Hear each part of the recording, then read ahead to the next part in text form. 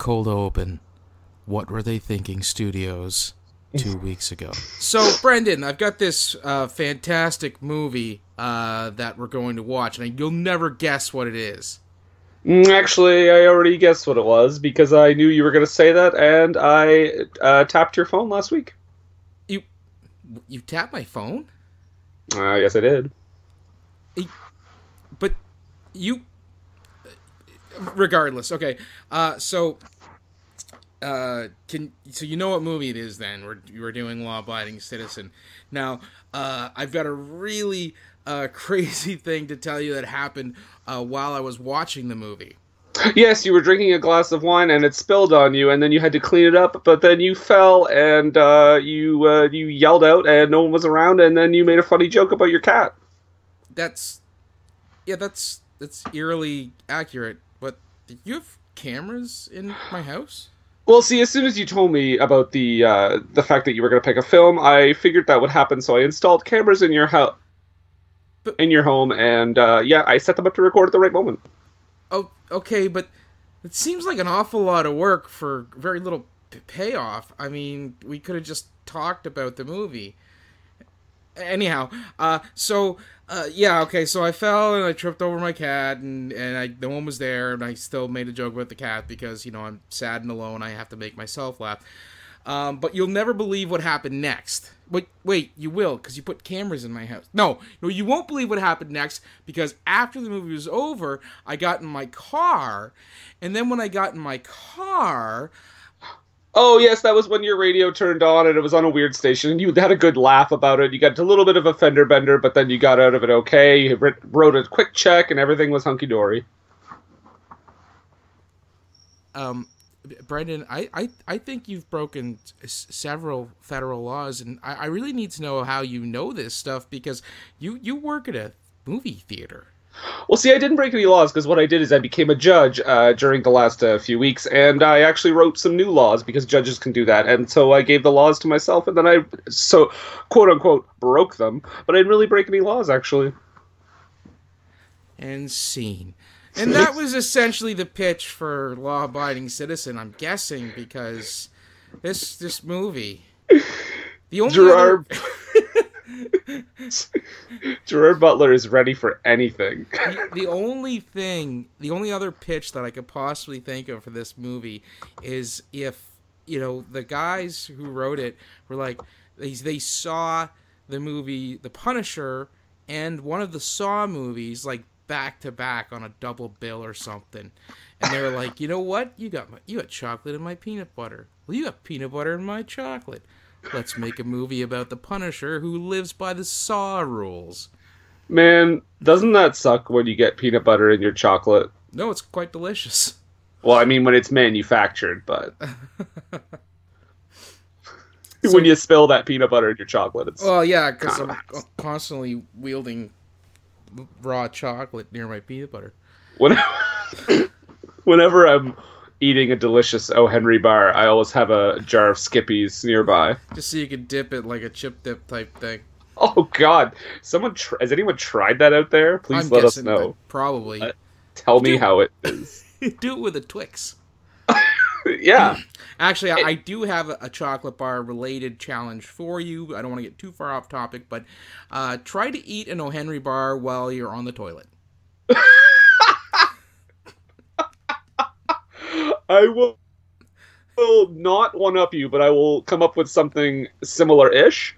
I have eaten an O. Henry bar while watching one of those twisted movies where people tell you never watch this movie, where they're eating shit. So, I had a hard time, but I got through it.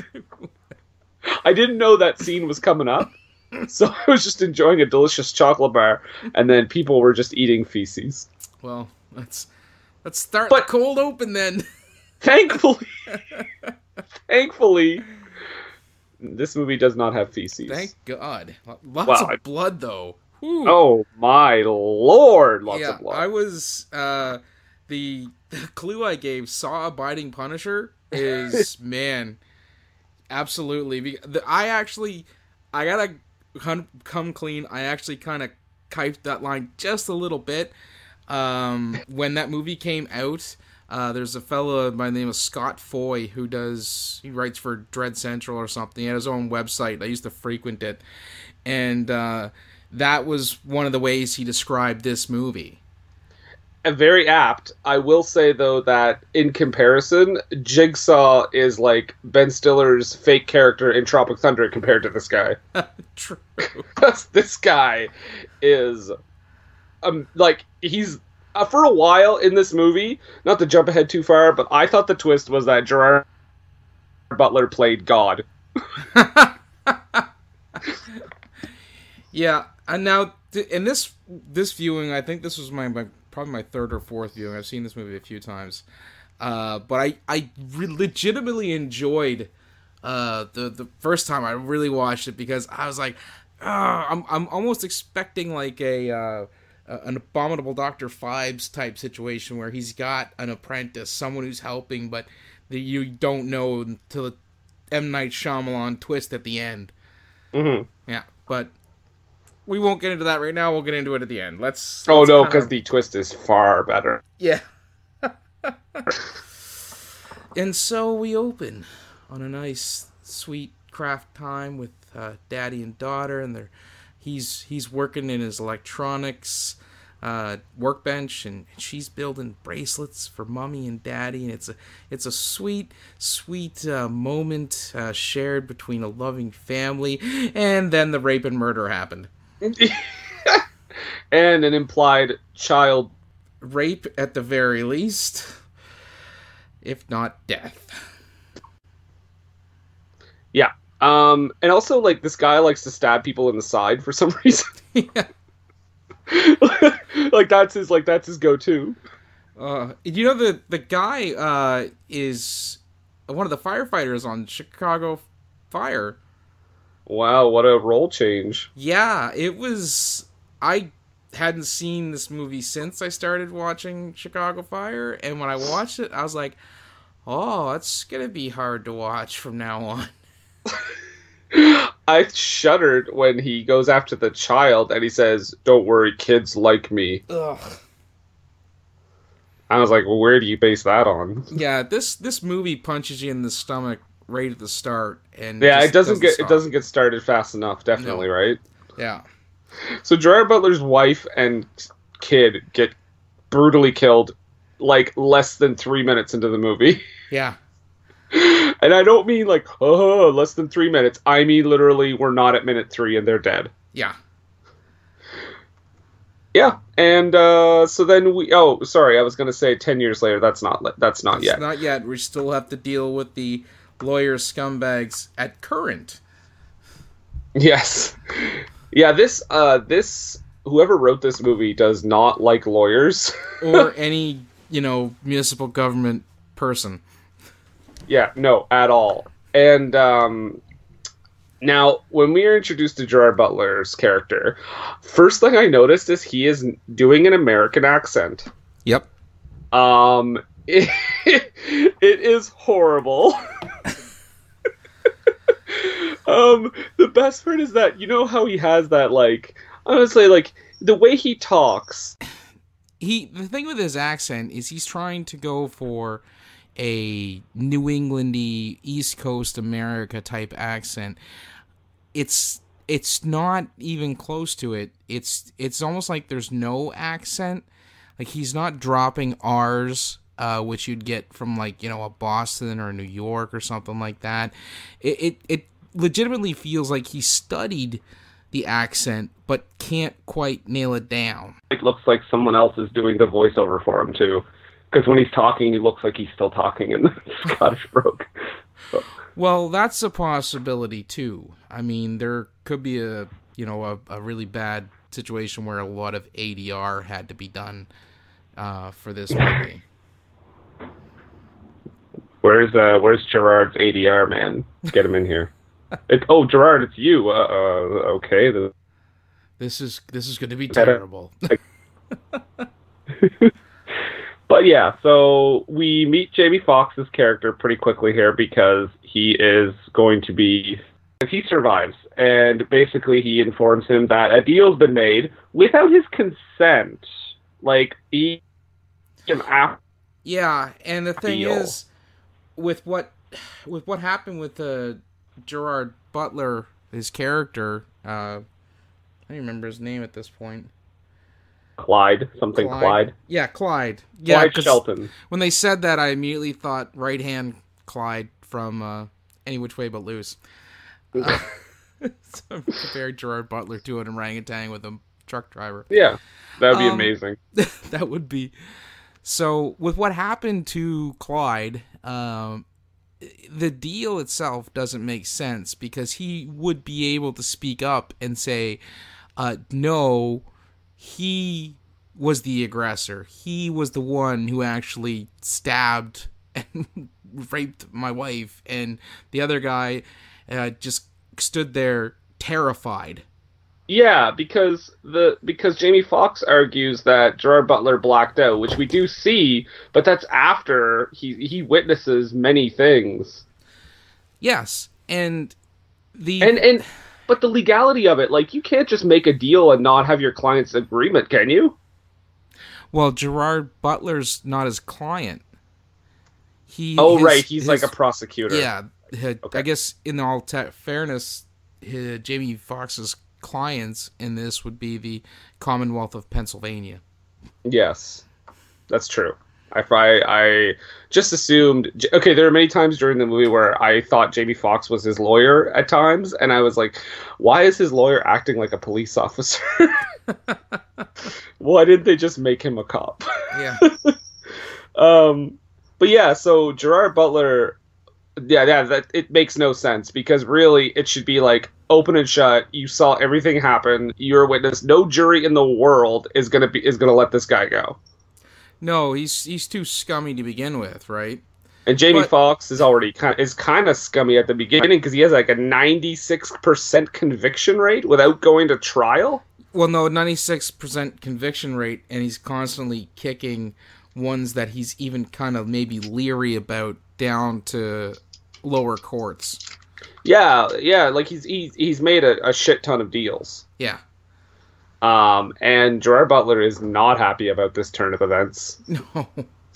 to say the least. And I gotta ask, how cold was it there? Thank you, because there are so many scenes, not just that one, but later prison scenes where you can see their breath. Yeah. And I'm like, did they shoot part of the... They must have shot the close-ups outside.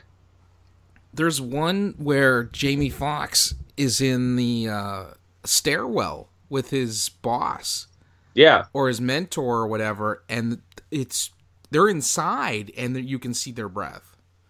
Which, for a while, I had a note here. I believe it's the DA, and his name is Jonas. Which, by the way, their names together are Nick Jonas.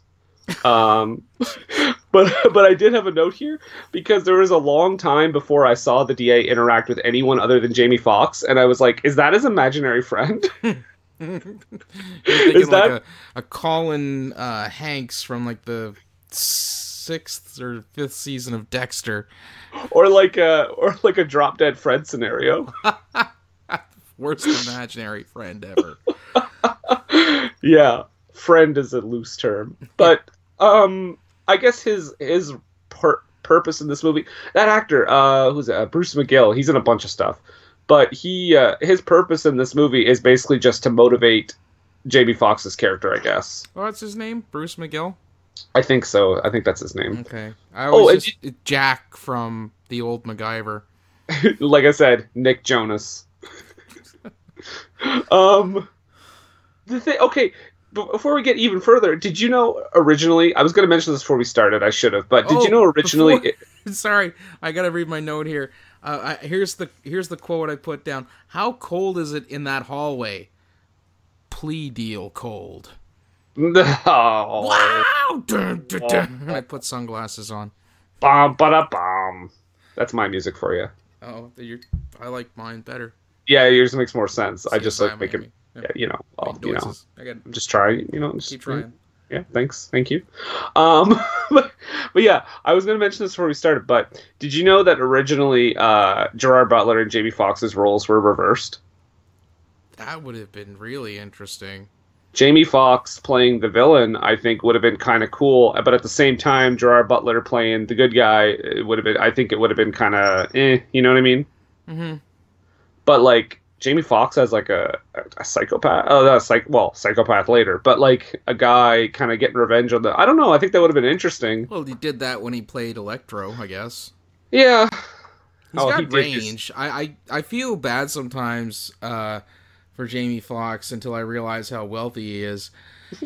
And that he kind of gets, so for a long time he got really kind of typecast as either like a comedic role or just a boisterous, black dude.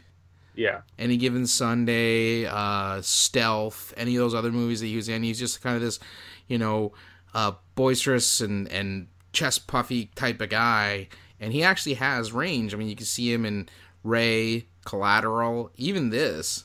Well, even if you want to, even you mentioned Electro, like he does his goddamn best in that movie. Spider-Man. Everybody was doing their damnedest in that movie. It was kind of hamstrung by the unfortunate writing. Yeah. Yeah. But anyway, so yeah, he's meeting Nick or Jamie Foxx. We should use them interchangeable. Let's just say Jamie Foxx.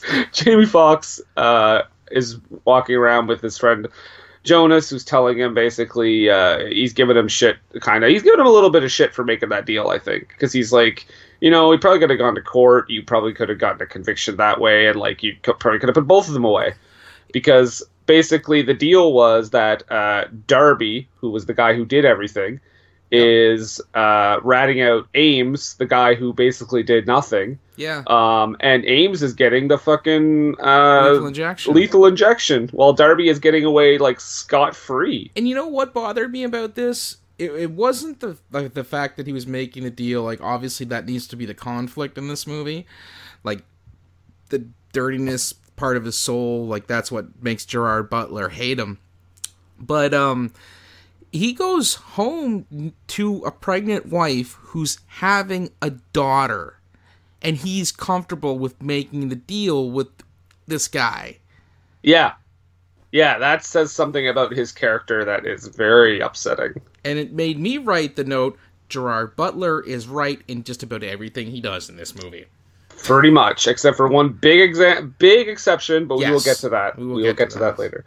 But, okay, I have a timeline issue here. So, is it the 9 and the 10? Yes! Yeah, me too. Yes!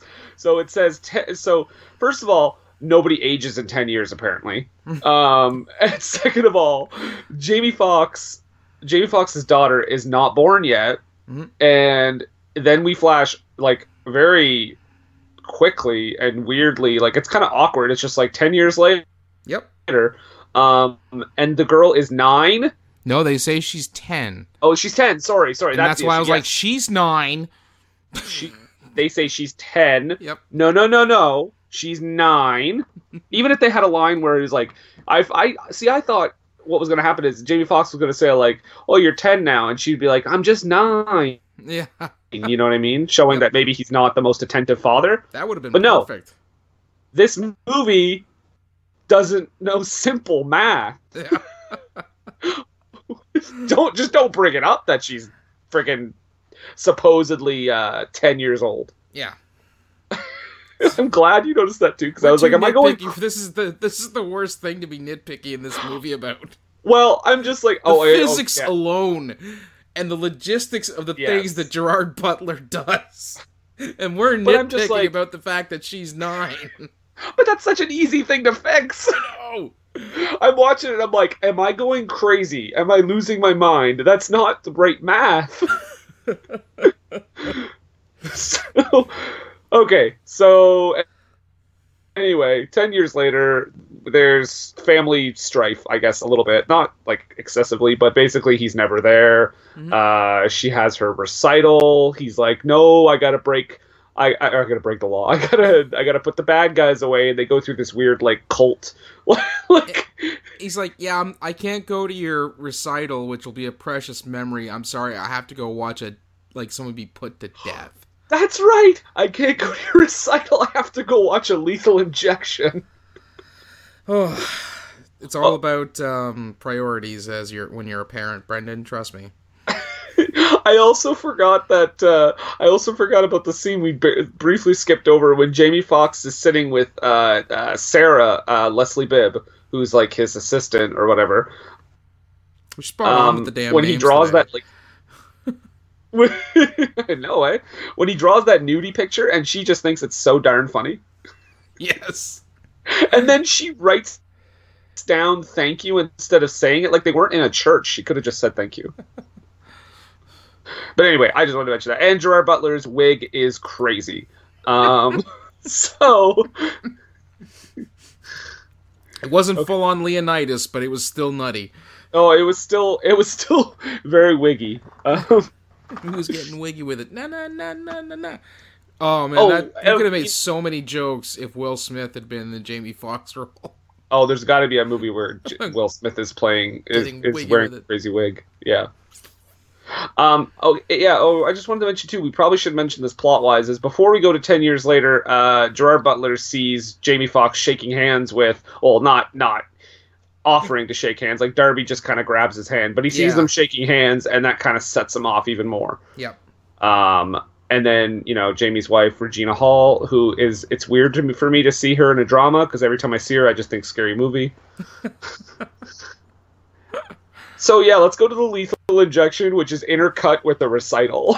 That's a weird juxtaposition, and I get what they're going for there, but at one point, someone's, like, laughing and smiling right after they cut away from the guy getting ready to be put to death, and I didn't register right away. And I'm like, the guy was having a giggle at a death sentence. I thought that too.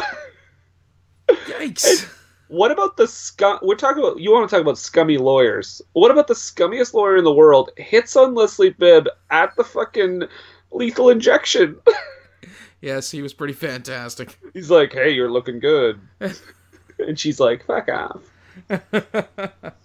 Oh, and then when everyone was clapping at the recital, I also thought it was at the execution. Well, I actually have a note. Applause, quite the juxtaposition with what they were actually cutting away from. So, Ames basically pleads his innocence because, quite frankly, this is one of the most innocent... To be fair, he's innocent of that. Now, I know that there is laws in several of the states, if not all of the states in the United States of America, where that if a murder occurs or someone's killed during the process of another felony, you are also held liable or guilty for that murder, meaning you could get the death penalty if someone dies of a heart attack while you're robbing a bank. Yeah. Oh yeah, definitely. He's not 100% innocent, but he's not blameless, but he was not the one who did the raping and the murdering. No, God no. I think he just wanted to tie them up, steal stuff, and leave. Yes, he was a professional. Yeah, exactly. He's a good guy, that Ames. So as far as home invaders go, yeah. So Ames gets brutally killed during this lethal injection because somebody messed with the canisters. Mm-hmm. Because somebody hacked into it. Yes. Hacked into the computer system. I will say this, though. Lethal injection. Thank God that they didn't show that, because I can't stand it when in movies let's make computer stuff look exciting. Cough. Criminal. Cough. Oh, dreadful. Absolutely dreadful. Exactly. Criminal is a case study in that. Going on the computer, hacking other computers. Super exciting. This is better than an action scene. Spoilers, no, it's not. So, yeah, Ames is brutally killed. And then we see Darby's got some, half-naked girl on the floor, which, by the way... He's living a scumbag life, isn't he? Oh, and, that girl, I don't think she would ever hook up with that guy. She was probably a prostitute. Well, I guess so. I don't know, Nathan. I like to believe that doesn't exist anymore in this world. It's okay, Brendan. I like to believe head deeper into the sand. We're all living in what is it? The Andy Griffith town? Mayberry. Oh, Mayberry, yeah. Mayberry RFD. But yeah, Darby is like, yeah, like stereotypical scumbag. Smoking meth, Yeah, banging hookers, getting drunk in his shitty apartment. and this is where the movie really starts to get nuts. In a Because, super good way. oh my god, because he gets a phone call from who knows? It's obviously Gerard Butler. I'm trying to help you. Yeah. This is the Saw abiding Punisher moment.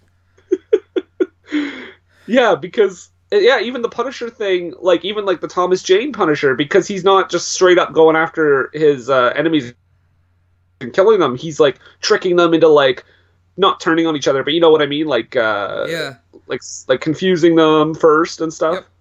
Yeah. Well, yeah, in The Punisher, he tricked John Travolta into killing his best friend and his wife. And, Yeah. yeah. So it's that situation.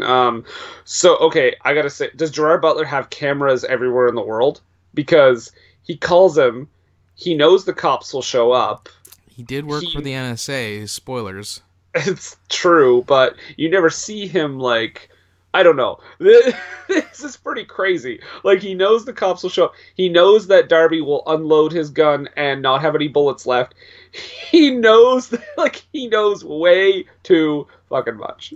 But with this movie, when they get to the point where you find out how Gerard Butler worked for the government and the NSA and all the stuff that he did, as much as I enjoy this movie, I really think I would have liked to watch that movie more.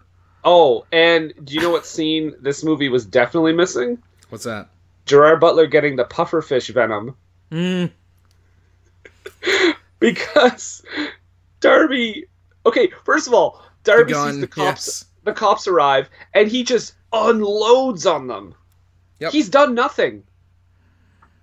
Like, he did not kill Ames, so I don't know why he's firing at the cops. Well, we don't know that he hasn't done anything. I mean, we have a pretty good idea. He does apparently have a fair amount of crystal meth, possibly a prostitute in his lavish apartment. He does say, "Bitch, leave." Yeah. So I mean, she does leave. Yeah. But yeah, so he tries to he takes the gun from the cop, or the disguised cop. Oh yeah, I had no idea that was going to be Gerard Butler. What a disguise! How did Darby not know? Like Gerard Butler invested in that blonde wig, and then I gotta ask because we see that he put the real cop like in the trunk, right? Yeah. So I gotta ask. I wonder if he got a wig that was the same as that cop. Doubtful. I would have loved to have a reveal where they open the trunk, get the cop out, and he looks exactly like Gerard Butler. That would have pushed it right over the edge. Oh yeah, because nothing else in this movie does. No, but I mean, everything else is apt. Mm-hmm. Yeah, so he like lures him into a cop car where he's waiting with a blonde wig and glasses, the best glasses ever. He lets him steal his gun, I guess. Well, he has to. Yeah, and I'm like, what if Darby had like other bullets on him or something? Or like his gun hadn't have run out of bullets. Do you know what I mean? Well, he took a lot of risks. Well, again, Gerard Butler is omniscient in this movie. He is Jesus. Oh, so yeah. So he takes him. He takes the Gerard Butler cop. Gerard Butler's gun. Piece, yeah. Yeah, but the twist is it's a trap. It's a trap. It's filled with pufferfish venom that he rigged this gun to have like spikes come out of it when you push the trigger or you pull the trigger, whatever, and it like fills him up with pufferfish venom that just paralyzes him from the neck down. Well, paralyzes him all over. He can't do anything, but he'll be wide awake and feel everything. Correct. which I love how they chose pufferfish Well, venom. Such an inspired choice. He does move his head a lot, though, for someone who can't move. I gotta say. I only noticed him moving his eyes. Maybe I'll have to watch it again. Darn it. Oh, dang. You'll have to watch it a second time or a fourth time. You know the funny thing is? I have this movie on Blu-ray. I bought it in a 2-pack with The Punisher. So I have Law Abiding Citizen and The Punisher as a 2-pack DVD Blu-ray combo. So they knew right away. Yeah. They were like, yeah, it's a similar Peanut butter film. and jelly, man. That's these movies. Put them together. So this basically becomes a torture porn for a little bit. This says a lot about me, but I have a note here is I wish the whole movie was this. Wow. Just Gerard Butler slowly torturing this guy. The guy killed his wife and raped her and possibly did the same thing to his 8-year-old daughter. I wish the whole movie was this. I would love to watch his bloody vengeance. I thought when he said kids like me, he was just finding that kid a foster home because the mother had been killed. Did you ever see the movie I Spit on Your Grave? Yes. I get behind those movies because I want to see those people straight up torture, murder the people who wronged them because they wronged them in such a fundamental way. So you're saying you would have preferred if the movie was maybe, let's say, 5 people breaking into his home, and then the rest of the movie was just Gerard Butler slowly killing every single one of them? That would have been delightful. I Spit on Your Grave, starring Gerard Butler. Oh, no, I Spit on Your Grave has to be a woman. Oh, okay. Last House on the Left. It's Leslie Bibb. That's the best analog I can make here. The Last House on the Left. Yeah, even the remake. Yep. Okay, so he basically tortures the shit out of him. He gives him like adrenaline so he can stay awake. Mm-hmm. And he basically cuts off his limbs like one at a time. And his penis. Right? With a box cutter. Because that's the thing that did the raping. Right. You see, guys, we're also like a podcast that informs as well. I just have a note here that says penis box cutter, and I want to start a punk band with that name now. Penis box cutter. Penis box cutter. Yep. Like I can get behind that. Not physically though. Actually, you'd buy our T-shirt. Yeah, I'll buy your.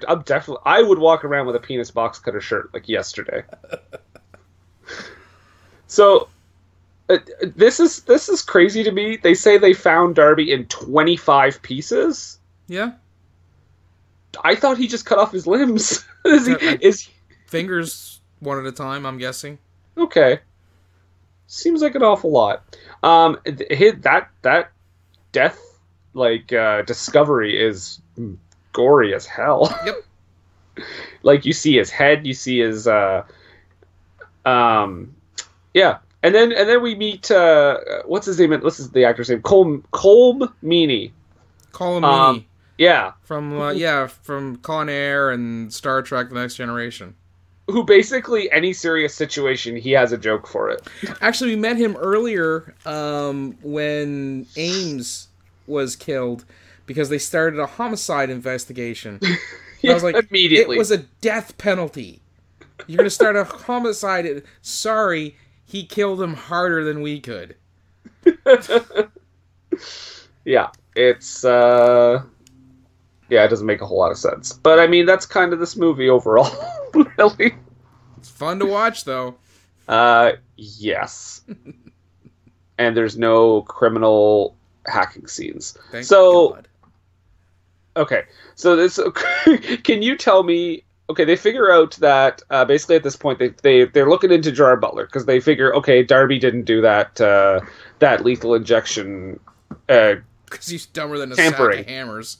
Yeah, he didn't. We're gonna go out on a limb here, no pun intended, and say that Darby didn't have the smarts to hack into the U.S. Government services where they order their poison for lethal injection. Yeah. Excuse me. This is a police officer. Could I have the really bad poison? What? You know, the really, really bad poison does bad, icky stuff to you. Are you Not really the- a cop? Of course Yeah. I am. Yes. What's your name? Jaywalking. Officer, police cop. Well, okay, checks out. Wait, you're not officer, police cop? I've known officer, police cop for 20 years. He doesn't sound a thing like you. He has a Scottish accent. We're going into like a Family Guy territory here. Okay, so Clyde, I almost said Clive Owen. Gerard Butler, basically is setting himself up to be arrested Yes. at this point, which we obviously learn later is for many reasons. But He has to, he's getting ready to be arrested. Why does he get naked? I have a couple of theories on this. One, for the ladies. Yeah. The So for the lady camera. cops, to be specific. But, have you ever seen the movie Panther? Panther? Yes, Panther, the movie with about the Black Panthers. I can't say I have. Okay. Well, in that movie, there's a scene where the cops or federal, I think this might have been the FBI. Anyways, they have one of the headquarters of the Black Panthers surrounded, and they're calling them out. So everybody starts taking off their clothes, and one of the guys is like, "What are you doing?" And they're like, "If you're naked, they can't say you were reaching for a gun." And the other guy was like, "I'm not taking my clothes off." And everybody strips down naked, except for this one guy who I think he gets down to like his boxers and his undershirt because he doesn't want to get naked. And they all come out. They're all naked except for him. And the one guy who's not naked gets shot, and they plant a gun on him and say he was going for a gun. Okay. So I'm Well, it guessing makes a little bit more sense. the reason why he got naked was so they can't say he was going for a gun. And then when they bring him out, he has jeans on. Did he? Yeah, he did. Oh, you must have watched the regular cut, because I have an extended cut. We got nothing but ass. Wait, even when they bring him outside? Like when they arrested him and took him out the front door, Yeah. he was naked as a jaybird. Weird. So do you think in my copy they CG'd some jeans onto him? It's a possibility. Well, That's I know crazy. for a fact that they CG'd briefs or tidy whities onto Dax Shepard into the Chips trailer. That's insane. Or maybe it's Michael like, Pena. Anyways, somebody You know what? In somebody's this getting copy- carried in one of the in that trailer, and he's wearing underwear. But then I saw the Red Band trailer, and he was buck ass naked. That's insane. That's like, you know what? For this DVD release, I say we make this for the ladies, and then the other half we're like, you know what? I'm a little bit of a prude. I think in Salt Lake City we put jeans on them. Well, you might have watched the theatrical cut, I don't know. I have the Blu-ray as well, but so I I'm can't. not sure which here's the version thing, I watched. With all the gore that we've had to up at this point, I can't see why you would bother CGing pants onto somebody. I don't know. It's crazy. Yeah. You know, we just saw a head and like limbs everywhere and blood everywhere. We better put jeans on them. We want to let the audience take a breath. No Scotsman ass in this movie. No, this is not Braveheart, guys. Okay, so we get the first meeting of this is the real shit coming up. This is like Pacino and De Niro in Heat right now. Jamie Foxx and Gerard Butler having Just their across first each other on the table, head to head. Great stuff. and again, it's very cold. Yes. Prison's a cold place, Brendan. Yeah. So this is the action really starts to kick off here, and it's good because we're only like 10 minutes into this podcast. Just kidding. But basically, Gerard Butler wants a bed. Like he nice tells bed. he fake confesses first. Like he does it in a way where he's not actually confessing. Actually, I really like that because Yeah. when I was watching it, I was like, I see what he's doing. Yeah, he's saying, yes, I wanted to kill him. Yes, I had planned it in my head, but he never says I killed him. Yes. Like not once. Yep. But he does say, you want me to give you information or to give you a full confession, then I want a better bed. And Jamie Foxx says, "Fuck no," which I'm like, just give him a bed. Like, even like Jonas is like, just give him the damn bed. Jamie Foxx, what in the hell are you doing? He's maintaining his presence or his command over the situation, I guess. We get a very disturbing moment here with his kid. You mean the worst Netflix delivery ever? Okay, so Gerard Butler had to have known Jamie Foxx's address, which, okay, fine. Like, he had 10 years to figure it out. But it's a matter of public record. Yeah, I guess. He sent that in the mail, though, to be delivered on a certain day, I guess. And immediately the kid's like, oh, my recital tape. Yeah. It's not that. At all. Nope. It's the murder porn. of... Yep, murder porn for the cellist. And, and the kid is scarred for life, I would assume. She's from Philly. She'll bounce back. Well, Jamie Foxx is like, it's just a horror film. Yeah, tell her it was just fake. Yeah. Well, I got it from... Netflix. Regardless, okay, it's still gonna mess a kid up. Oh, yeah, 100%. Yeah. Yeah, Gerard. Okay, so then this is also Gerard Butler swearing in this movie is so awkward. I find. Yes. When he says he puts fuck in it's really weird when he does swear, but it goes back to the accent, I think. Yeah, definitely, because he calls someone a dumbass in this scene. He says dumbass. Yeah. Oh yeah. So I got a question too here. How did this get made? Oh, sorry, that's not us. hey, what? I'm not familiar. I'm not familiar with that. Not familiar with them at all. No. They say quite a few times they have zero evidence against him, right? Mm-hmm. Zero physical evidence. Right. So would they even be able to hold him in jail? My understanding is if you are arrested, you could be held up to 72 hours without being charged. Okay. Yes. Okay. Yes. Well, you just solved that mystery.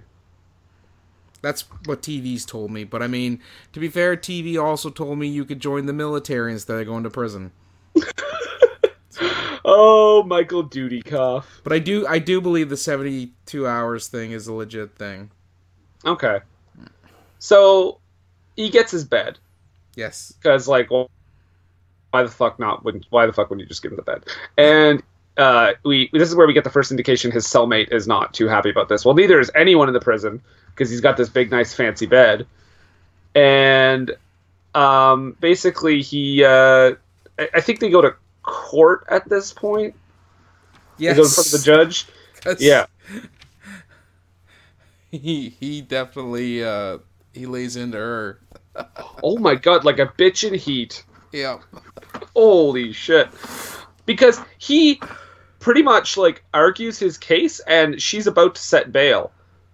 But he calls her a bitch in heat and says this is why the legal system is so messed up, and basically she throws him out and he goes back to jail.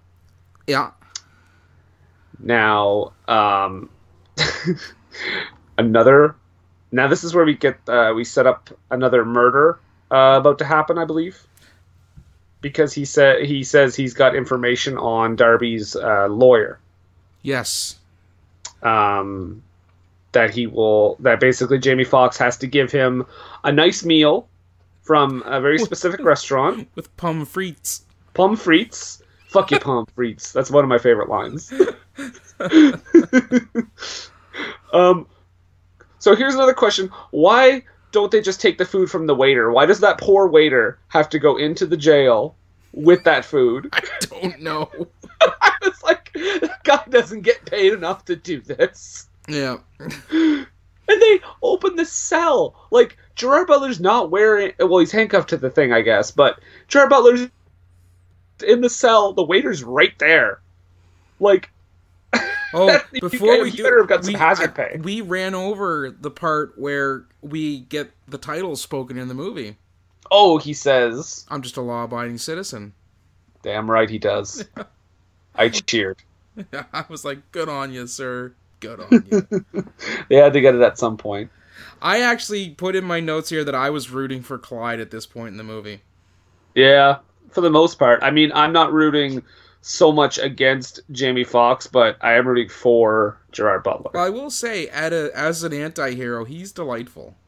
Yes. I just wish I don't understand, because Gerard Butler was in a movie where he was playing an Egyptian and he kept his Scottish accent, so I don't know why he couldn't have just kept his accent. that fucking movie. Gods of Egypt? Great Awful. movie, I agree. Oh my god. So, okay. Stylized fever dream in that movie. He gets his food. The terrified waiter tells the waiter to tack on a 30% tip. Yeah, which I guess that's his hazard pay. Yeah. And basically he says, they're late with the food because the warden had him check it again. Yeah, the warden. Jamie Foxx's character earlier was like, I'm not giving him the bed because I need to assert my dominance in this relationship or this situation, and the warden is doing exactly the same thing. Jamie Foxx does alpha male shit. Yes, and the warden does too, because he's like, it's my prison. I say what goes down. Check it again. Yeah, and it makes them late. Yep, and because of that, he gives them the longitude and latitude. They take off, and they find out that committed to memory. What's that? He hasn't committed to memory the longitude and latitude. You know what? Anything with Gerard Butler in this movie, he's omniscient, hyper intelligent. I just had to accept that and go with that he'd be able to process and maintain the longitude and latitude in his memory for the duration. Yes. But I will give you that, because like you said, this is not the most insane thing in this movie. So they fly there, they find out, unfortunately, what's his name's lawyer? Scumbag McLawyer. Yeah, unfortunately he has died because they were late. Yeah. His oxygen was set to run out at 15 after 1. If they had been in Gerard Butler's cell, giving him his food at 1 o'clock, they would have had the 15 minutes to get from the prison by helicopter, because Gerard Butler knew they'd take a helicopter. He knew it. To the site and get the lawyer out of the ground, and he would be alive, but he ended up suffocating. Here's another wrinkle in his plan. What if they had gotten there on time and the lawyer was like, oh yeah, Gerard Butler put me under there. Okay, he's in jail now. Well, he was already in jail. This just would have been another charge to add to the myriad of charges, because he'd still have to be waiting there for his trial to happen. Yeah, but I mean, if they had saved him in time, it kind of would have been a failure for Gerard Butler. No, because they would have still been prosecuting him on the other 2 murders. They wouldn't be like, okay, well, we got him for kidnapping and false imprisonment, and we're going to send him away for 20 or 25 years. We still have to make him accountable for these other two murders, so we still have to go through all the process for that. I have a note here that says asparagus continuity. Okay. I think it's because when he's eating the asparagus, every time it cuts back, it's like the same length. Like, he never actually eats it. Like, he eats it and then it cuts back and like it's still the same, and then it cuts back and it's like it's even longer. Like, it's some always fantastic. Crispy though, always crispy. Oh my lord! The sound effects. And so this is the part where you kind of I'm not okay with this murder.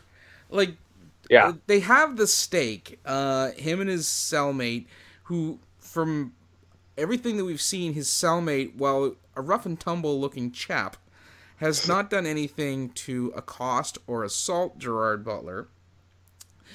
He shares his food, his super expensive food, with him, but Gerard Butler keeps the T-bone from the steak, and then knifes stabs, or I was gonna say bones him to death, but that sounds weird. That's actually what I wrote. He boned him to death. He boned him to death. Stabs him in the neck with the T-bone, and like just buckets of blood are shooting out of his cellmate, and he kills his cellmate straight up in cold blood. It's one of the only murders I'm not okay with, because he was not in any way associated with or attached to the murder of Gerard Butler's wife or kid.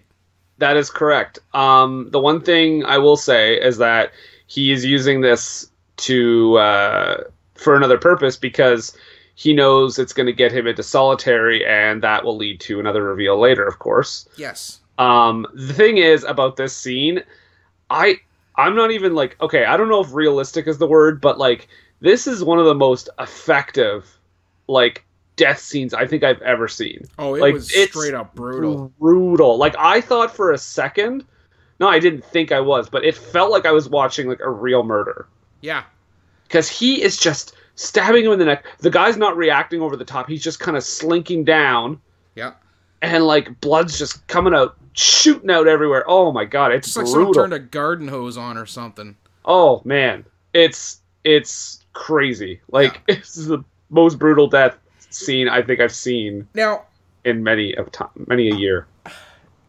I think that they could have fixed this, or at least got people like me all right with this guy getting killed, if they had revealed that he was like, I don't know, like the head of the Aryan Brotherhood, or if he was like a pedophile or something. Yeah. Just something to make the guy scummy enough that when Gerard Butler stabbed him in the neck with a T-bone, you're like, no, that's okay, I'm alright with that. Quite possibly that also may have been cut from the final film, right? Possibly. Yeah, like I know what you're saying. You gotta give him something. Like, even if he he's like talks to him in a scene and he's just like, oh yeah, I killed a kid one time or something like that, or just like he's in there for raping like a woman or something. Yeah, some kind of scumbaggy trait.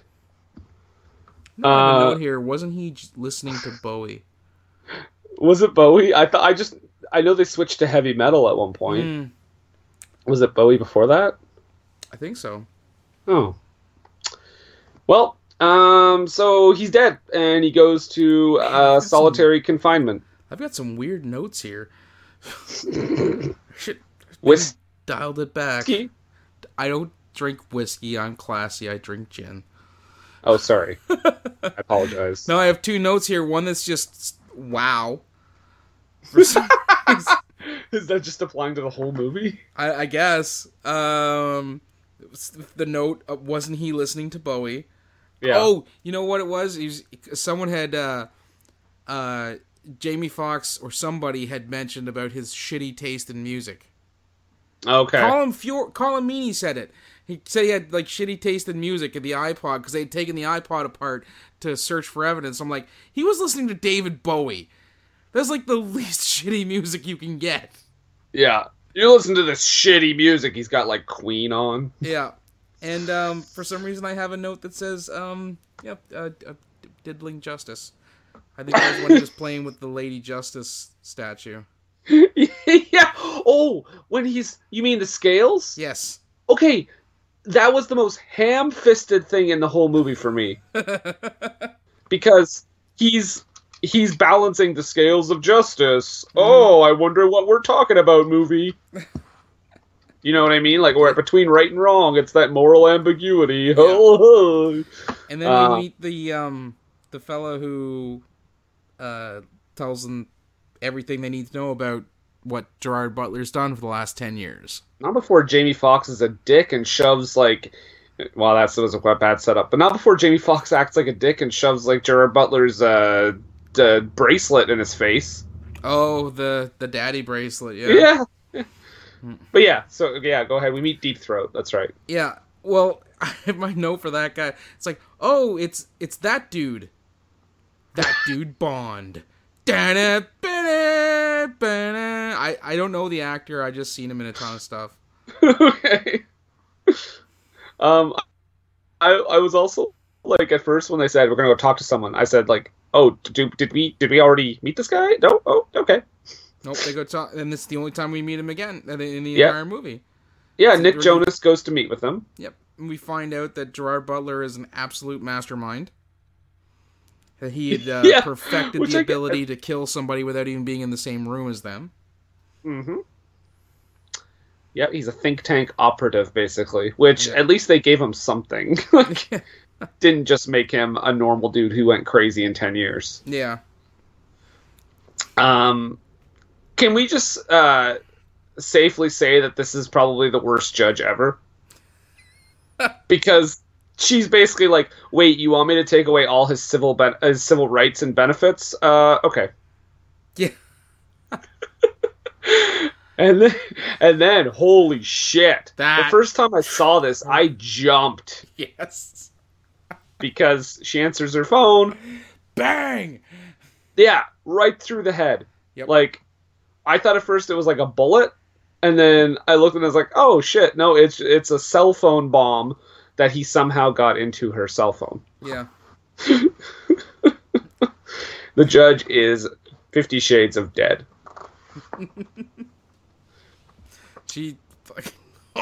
We watched it, and Patty was watching it with me, and Yeah. When that happened, she thought she was gonna jump clear off the couch. Oh, it's jarring. Yep, it Just just comes like- right out of nowhere. Yep, like an RKO. It- Boom! Boom! Got we it. got it in there. Good job. Oh, it took a while, but we got the reference in. We did. Ooh, that was a close one. Okay. Basically, Jamie Foxx is getting a Before little you do peeved. that, I actually have a note right after the judge. You're welcome, Brendan. What? That's my note. You're welcome. Oh, To you. Like, you're welcome for this movie. I'm so glad I could give this to you.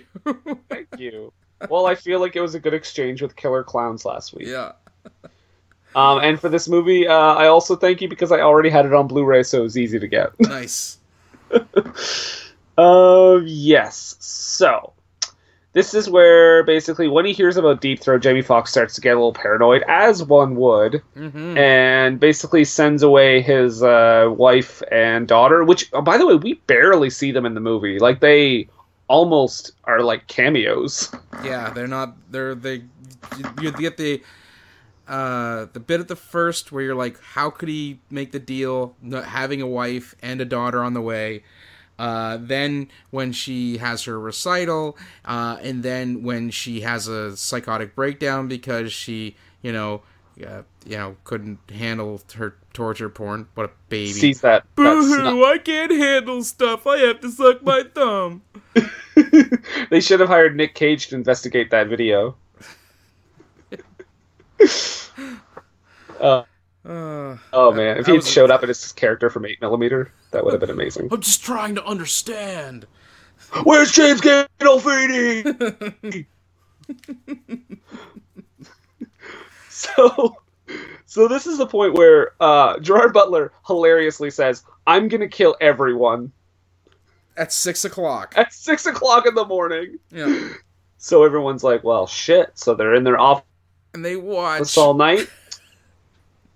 They watch the clock. Yep. Like it's New Year's or And- something. We haven't really mentioned her a lot, but Leslie Bibb, who plays Sarah, I think she's actually a fairly underrated part of this movie. She doesn't do a lot, but she's pretty good. And she does lend a bit of humanity to the office that they represent.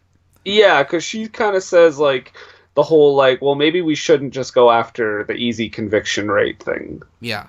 And she's definitely like, we need to be more, humanistic with the way we treat the people that we prosecute. Yeah, Because she doesn't want to go to the death sentence. She has like a tenuous personal life because she's on again, off again with a boyfriend. So she's kind of got her feet in both worlds. Like she doesn't want to be full on career gal where she's just focused on being a lawyer, but she also wants to be good at her job. Yeah, she's actually like a fairly complex character for like a small supporting role. Yeah. I almost thought, I wonder if there was a draft of this script where she and Jamie Foxx had some kind of affair. Because I almost felt it was kind of building to that a little There bit. was a little bit of tension, and you could definitely see that sort of thing happening. I'm glad they didn't, but yeah, it would have cheapened it. yeah, But it would have. it would almost it would. It's the thing. It would have cheapened it, but it would have it would have made her, unfortunately, dying in the movie, to be not, I guess, warranted, but it would have been like, it's the old horror trope. It's like, if you're not pristine, you're not going to make it through the movie. Yeah, exactly. And this is where you finally, I think, well, for me anyway, I finally start to feel more sympathy the other way, because Gerard Butler, like I said, promised to kill everyone. Yeah, and he said, well, I'm going to kill everyone at 6 in the morning. And he's so rigged. They all hunker down in their office until 6 in the morning, and then decide to go out into the wide world. In their cars. Yes. Mm-hmm. And this is where he crosses over from being an anti-hero to a full-on villain. Yes, because he's rigged them up like dominoes. Yeah. And I gotta say, too, as good as she is, Leslie Bibb, you had plenty of time to get out of that van. She's sitting there for a solid 30 seconds. Unless he rigged the lock so that once they got in, the doors locked and you couldn't open them. That I thought of, too. But you don't really see her struggle. You just kind of see her sit there and look scared and then blow up. Yeah. Basically, the only ones that survive this are Nick Jonas. Yes. I love calling them that. I'm sorry. Yeah. So this is also, it's like, holy shit, he rigged these cars to blow up at like a timed intervals. Oh my god, I can't stress this enough, guys. You need to watch this movie. Even though we're spoiling the whole thing, like, you should have paused at the beginning and just watched it and then come back. Yes. So, okay. We get I think this is where, like, we get a thing with Jamie Foxx and Cole Meany go to the jail and pretty much beat the shit out of Gerard Butler for a bit. Cole Meany is living up to his family name. He is such a meanie here. Yes. And I'm also pretty sure that's a no as far as prison goes. That they just let people take prisoners randomly outside the gate to tune them up. Are you sure? Like, I think it's okay to do once in a while. Like, holding them at gunpoint, like, that's a no-no? Yeah, I think so. Yep. Oh, okay. I thought maybe martial law had come into effect or something. But yeah, they beat the shit out of him, and he basically says, like, blah blah blah, this is gonna keep going. I'm gonna keep killing everyone. You haven't learned your lesson yet, Nick. It's going to be biblical. Oh, that's right. Or at least, a Greek myth. See, because he was King Leonidas. And Egyptian. Egyptian, yes. Oh my god. Gerard Butler, we need to do more Gerard Butler movies, that's for sure. Oh, I absolutely get on board with that. And this is totally off topic, but I just want to throw this in. We haven't done a Nick Cage movie yet. That is odd.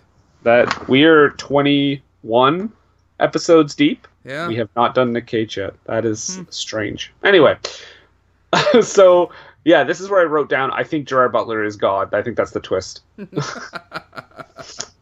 Viola Davis finally shows up. Yes. And she is, well, not the actor, but the character. She is awful. She's like, this is all your fault. I don't care if this guy's a think tank genius. How can he be outsmarting you? This is my city. This is how you get away with murder. Yeah. Oh, yeah. Because yeah, that's right. There you go. Yep. Suicide Squad. Oh my god, that movie. That movie is far worse. I have still yet to watch the extended cut, the one that apparently makes a little more sense. I find that hard to believe. Mm. What is it, the character introductions are 72 minutes long instead? I don't know.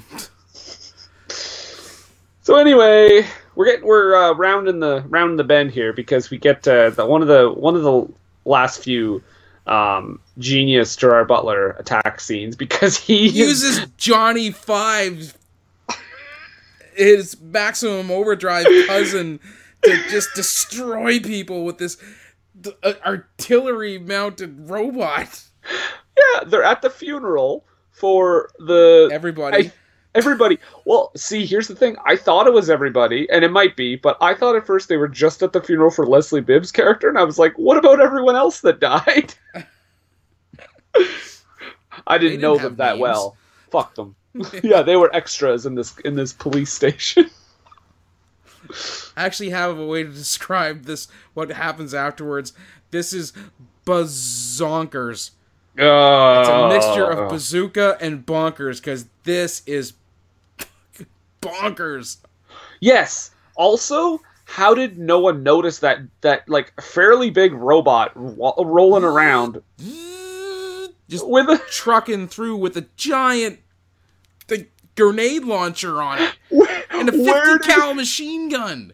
I want to see the scene of Gerard Butler or whoever, we don't know who it is. I might have just spoiled it. Rolling, like operating that robot all the way from where it started to the funeral. Yeah. Just like going through the streets, like cars are stopping. Mm-hmm. But yeah, no one notices. It's driving like alongside all the cars, and then whoever manages to make all the like one of the cars stop. Like he stops like the controls or something. Yeah. Like he shuts down the, I don't know what he does, but he stops it. And that's the end of Jonas. Yeah. With the Jonas, bazooka. Jonas dead, baby. Jonas dead. Mm. Yeah, a bazooka. He gets bazooka to death. I don't know. It's a pretty noble end. Right. You know what I got to say here? What were they Bring me a thinking? Bible. Bring me a Bible. He has a Bible caddy. That's what yeah, she has a Bible caddy. Just give me a Bible and some dude shows up. You know, would you like King James Version or New World? Or I got the newest modern English translation. You can use that. Yeah, I'm just picturing somebody with like a bag full of Bibles that they carry around to swear people in with. Here you go. Got one. It's like got you covered. it's like that. It's like that. There's a sketch with like an old sketch with Will Ferrell where it's like a shirtless Bible salesman. I just pictured him coming over me like, here you go. But yeah, Viola Davis again is she's the mayor, I guess, right? But crazy because she's like, okay, Jamie Foxx, you know what? I'm not going to deal with this. You're the DA now. Yeah. Bring me a Bible.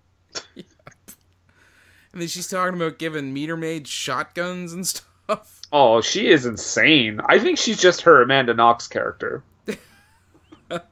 I think it's the same person. She got a promotion. Yeah. All right. So we get to the twist. Because Chester, who we never see, by the way, is Leslie Bibb's off-screen boyfriend. Yes. On again, off again. Mm-hmm. He gets some information about some properties that Gerard Butler owns across the country, I guess. Yes. Or at the very least in the tri-state area. Yes. And Jamie Foxx takes along his buddy. How the hell do you say his name? Colin. So it's like, okay. Think of Colin Farrell, right? But just instead of pronouncing it with an N, pronounce it with an M. Gotcha. There was no I, so I wasn't sure. I just been calling him Colm. Column, yeah, like a, okay. Yeah, it sounds like, you know, like a building column or something like that. Well, building column and Jamie Foxx go to this warehouse that Gerard Butler owns. Yeah. Because that's the only one I believe in the area. Well, it was the one that was closest. Yeah. To the prison. Right. Yeah. So, what do they discover? Tunnels. Here's the thing with this. They, they're going to this place, and they're going about it like they're covert, and they got to do it. They can't tell anybody. You're the DA. Get a warrant. Like, he doesn't want anybody to know that he's doing this or the stuff that he finds. It's like, he's killed a judge. Yeah, and that's like several of your colleagues. I'm sure you could find a judge sympathetic enough to sign off on a warrant to search a person of interest's property. Yeah, you just basically proved it. Like, right there. Like, Jamie Foxx had just found everything he needed to find. Yeah. Because so the tunnels all lead up to all the solitary confinement cells, which I'm guessing he did. So this is crazy. So in those 10 years where Jamie Foxx's daughter went from 0 to 10, 9, he has managed to, 0 to 9. Right. My bad. Oh wait, no, they say she's 10. Okay, they say so she's 0 10, to 10. she's 9. Get it together, Brendan. I'm sorry. This movie is okay. So in those 10 years. That means the only plot point that I care about is the only part of the movie that doesn't make any sense. She's 9. She's 9. Fuck this movie. What were they thinking? So Gerard Butler dug tunnels to every solitary confinement cell in the prison. Yep. Because he knew he was going to end up in prison. Because he knew he was going to get caught. Well, he went out of his way to do it. Yeah, but he wanted to wait till Ames was killed. Set the whole thing in motion. Okay. Well, because remember, he took the just a second. He had scratched on the back of one of the bottles. You can't fight fate. Which is what that asshole says to him in the first scene. Yes. Mouch from Chicago Fire. Yeah. Darby. Yes. So, but what if, like, to another prison? Well, it's kind of like, to a different jail. No, he wouldn't be, because... Could that not have happened? No, because he was being held awaiting trial. It's kind of like in New York, when you're being held in jail, you would go to Rikers Island. Because that's the jail. It's not a prison, it's the jail. And that's where you're held while you're awaiting trial. It's still crazy, though. Like, it is crazy, but he had to find where he knew exactly where he was going. Like, he knew where he would be held if he committed a crime. This is where I was like, I am no longer on board with you, Gerard Butler. Because Jamie Foxx finds his, like, disguise hut. Yes. And where he keeps all his bombs. And he has more outfits, like costumes, makeup, wigs, than, like, Lorne Michaels, like, wardrobe designer office. Nomos the Janitor. Another character by Gerard Butler. Oh, so yeah. He finds everything. And this is where basically he finds out Gerard Butler is going to attempt to basically kill the mayor, blow up City Hall. Yes.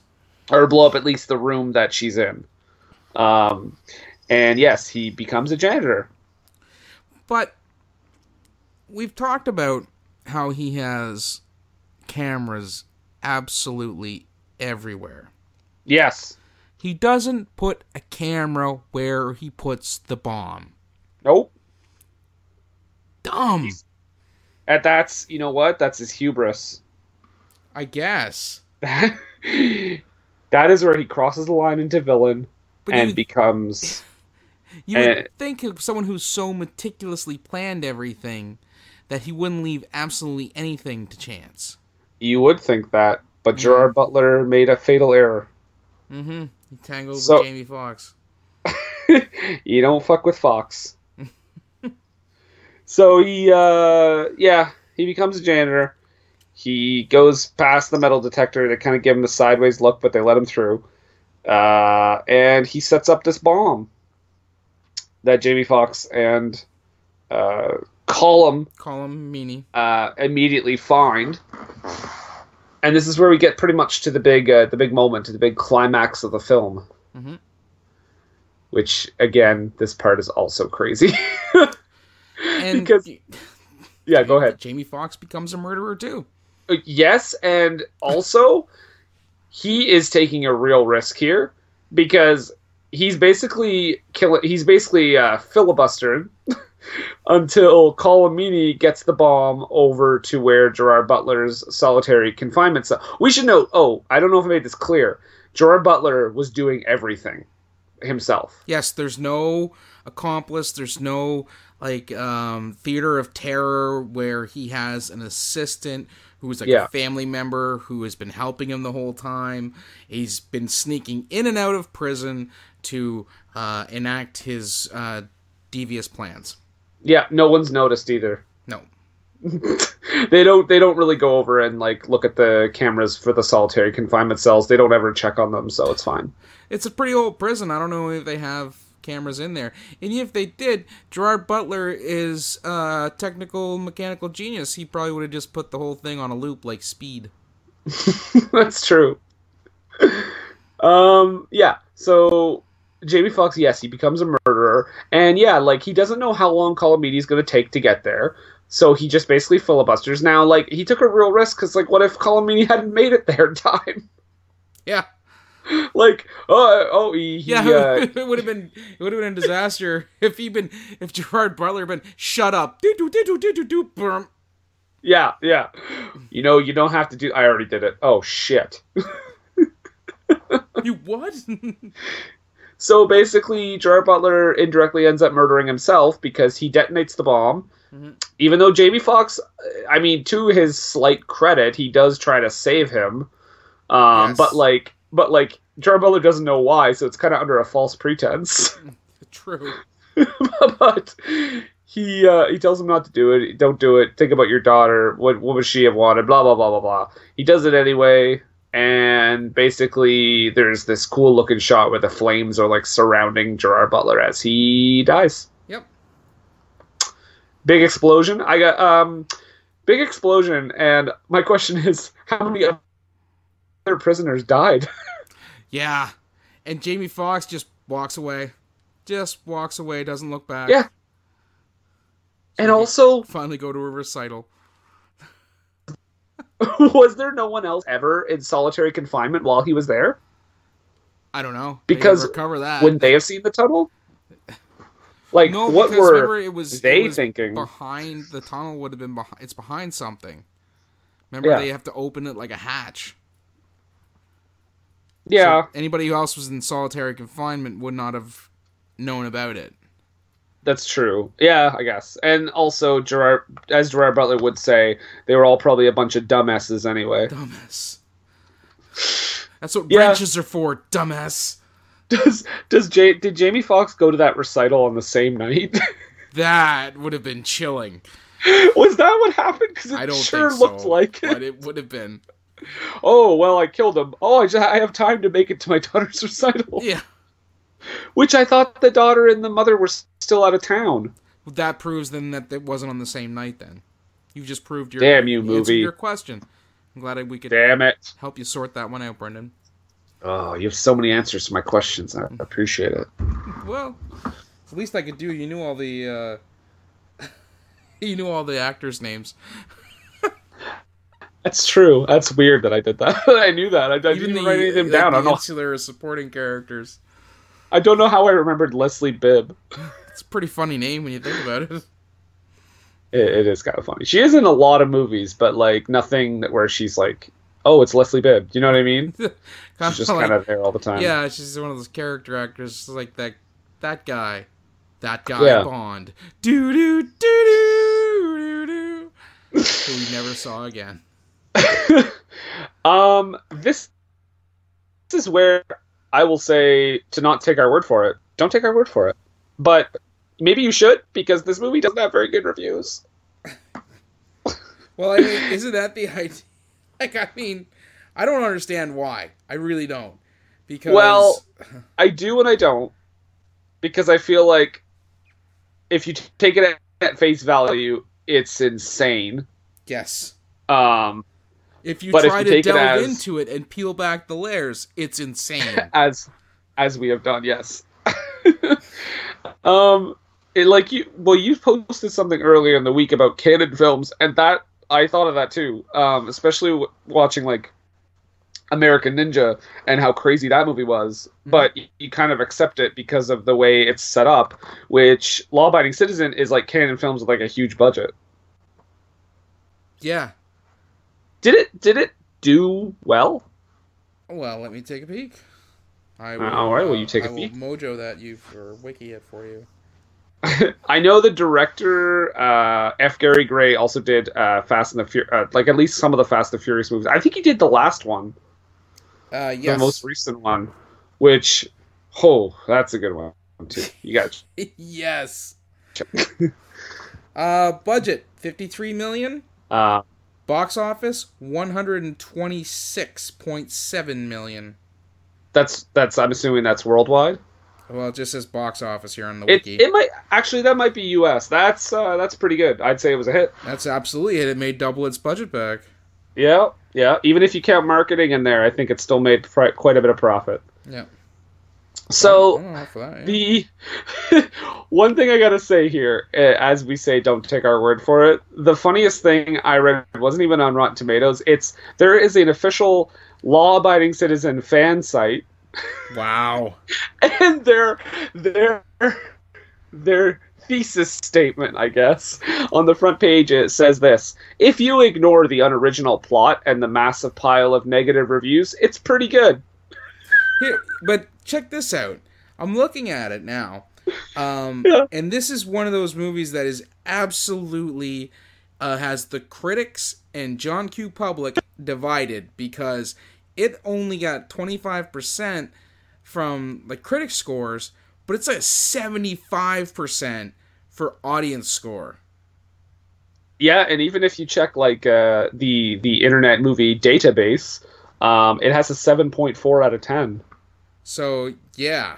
So audiences enjoyed it, critics not so much, which doesn't surprise me.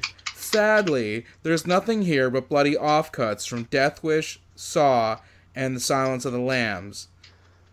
In roughly that order. You left out The Punisher. Yep.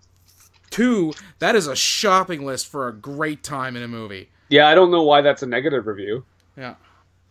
This one says from comingsoon.net, law-abiding citizen may be the most nihilistic movie I've ever seen. Okay, sign me up. Yeah, that's also a negative review. Like, what are you thinking? Yeah. That there's going to be some sort of redemption? No. His wife No. and kid were murdered. Simon Foster writes, one of the more repugnant examples of Hollywood's cheap thrill approach to violence, its voyeuristic brutality is matched only by its innate stupidity. I believe after that it should say 5 stars. There is one good critic review here from film.com. Mm-hmm. Sure, it's out of place for October, but there's no reason you can't enjoy a mindless piece of candy against the backdrop of fall foliage. Why is it out of place for October? I don't know. That is a strange thing to say. I maybe if it was in December, but like that's like saying all October movies have to be about the fall foliage. Like what? What? I want all my summer movies to take place during the summer. I want all my winter movies to take place during the winter. And if you open a non Halloween movie in October, God help you. Like what? QuickFlix noted it's exactly the kind of film the phrase "by the numbers" was invented for.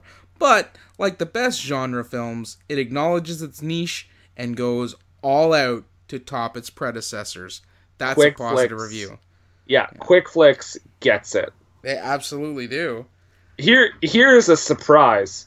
Do you know what top critic gave this a positive review? He gave this a 3 out of 4. That would be a Mr. Roger Ebert, the late Roger Ebert. Oh. He said, this is his quote, "The explanation of Clyde's methods is preposterous," agreed, "but it comes late enough that F. Gary Gray, the director, is first able to generate considerable suspense and a sense of dread." Yeah. So, I mean, he said, basically, Roger Ebert says, you know, it's crazy, but really it's well... kind of crazy. Yeah, like, it's still technically well made. That's, Roger Ebert, very sad when he passed. He was one of those critics that, like, he didn't necessarily give negative reviews to like stupid movies, like over the top stupid. Infamously, he gave Anaconda a 3.5 out of 4 because it's delightful and enjoyable. Yeah, I mean, it's dog shit crazy, but it is enjoyable. But yeah, that was Law Abiding Citizen, and yes, thank you. I will take that you're welcome and say thank you. Yeah. So, don't take our word for it. There are people who do get behind this movie, and it's fantastic. It's the audience. Yeah. The audience. You, the audience. And you know what? That's really all that matters at the end of the box office, right? Well, yeah. If it made double its budget back, it's technically a hit. So. Well, speaking of not being a hit, I do have to tease what's coming up soon. Well, before we do that. Oh, yes, you do have to talk about a certain Simeon. Well, actually, I've brought him along here. If you just give me a second. Yes, excellent. You want to? I've heard he doesn't like you. So well, I'm not a fan of being in the same room as him, but I will. Yeah. So, hello. It's your good friend Montrose Monkington III here, and I'd just like to stop by here at the What Were They Thinking podcast. That's what you do here. It's podcasting, yes? Yes, correct. Okay. All right. Well, I would like to stop by and say thank you to everyone who's come by my site, or not rather my Facebook page, and also my YouTube channel, and subscribed and liked, and become friends with Montrose on Facebook. If you haven't, shame on you. Shame. But get out there and look me up, Montrose Monkington III, Esquire, and friends on Facebook. Be friends with your friend Montrose, and also check out my YouTube channel, Montrose Monkington TV, on YouTube. Actually, there will be several videos in the coming weeks, not to mention the ones from this past weekend with the wrestling of the WWE Backlash. So, thank you, Brendan, for, again, having me here to promote my show. Nathan, you are a bag of dog crap. Thank you. More later. Wow. Montrose, before you go, can I just yes? ask you one quick thing? Can I get your prediction on something? Please do. Randy Orton, Jinder Mahal. No, I don't want to hint at gender at all. I want him to go all the way. Thank you. I completely agree. Excellent. Well, again, thank you, and best of luck with casting your pods. And maybe you should make fun of Nathan one more time before you go. You smell. You smell terrible, awful, like the underside of a Welshman. Oh wow! Cutting right to the bone. You know what? I'm nice to him. I'm nothing but nice to him, and yet he just always taking the piss out of me. The check is in the mail. As long as the checks keep clearing, I'll keep promoting him because I'm a worthless shill like that. But okay, so how much did you say this budget was for this movie again? 50-something million? 53, I believe. Okay, so I'm going to say that this next movie that we're going to be doing is probably about $53 budget. Folks... Is that the clue? No. Well, I guess it's a double clue, but I just wanted to set it up like that. Folks, we've seen The Room. Well, not on this podcast, but you've all seen The Room, I'm hoping. I'm sure some of you have seen Birdemic. This is quite possibly worse / better than those movies. This is something I found while browsing the interwebs, looking for terrible movies. I had so many other ones lined up instead, but as soon as I found this, I just broke down and I could not not do it. Now this legitimately made it into theaters, right? This played at least in a theater at some point. Okay, this had a release. It was on DVD.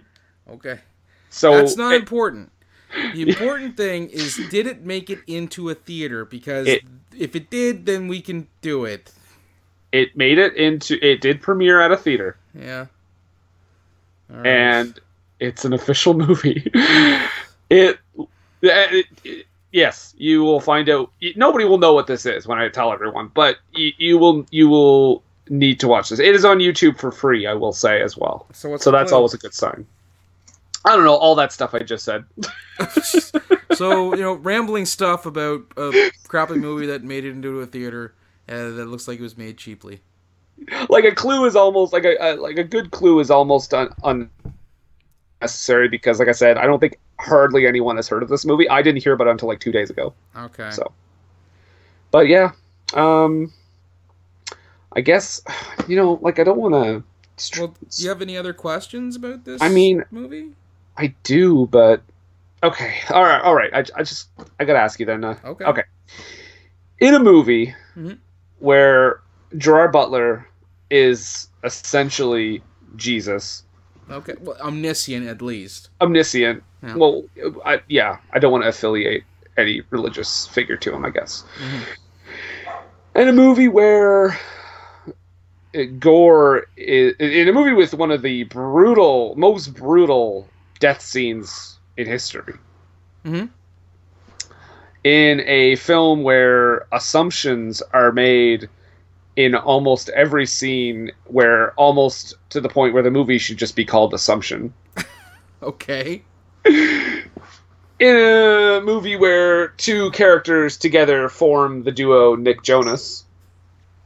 Right. And finally, in a film where, you know what? This movie's awesome. But I still gotta ask you. What's that? What were they thinking?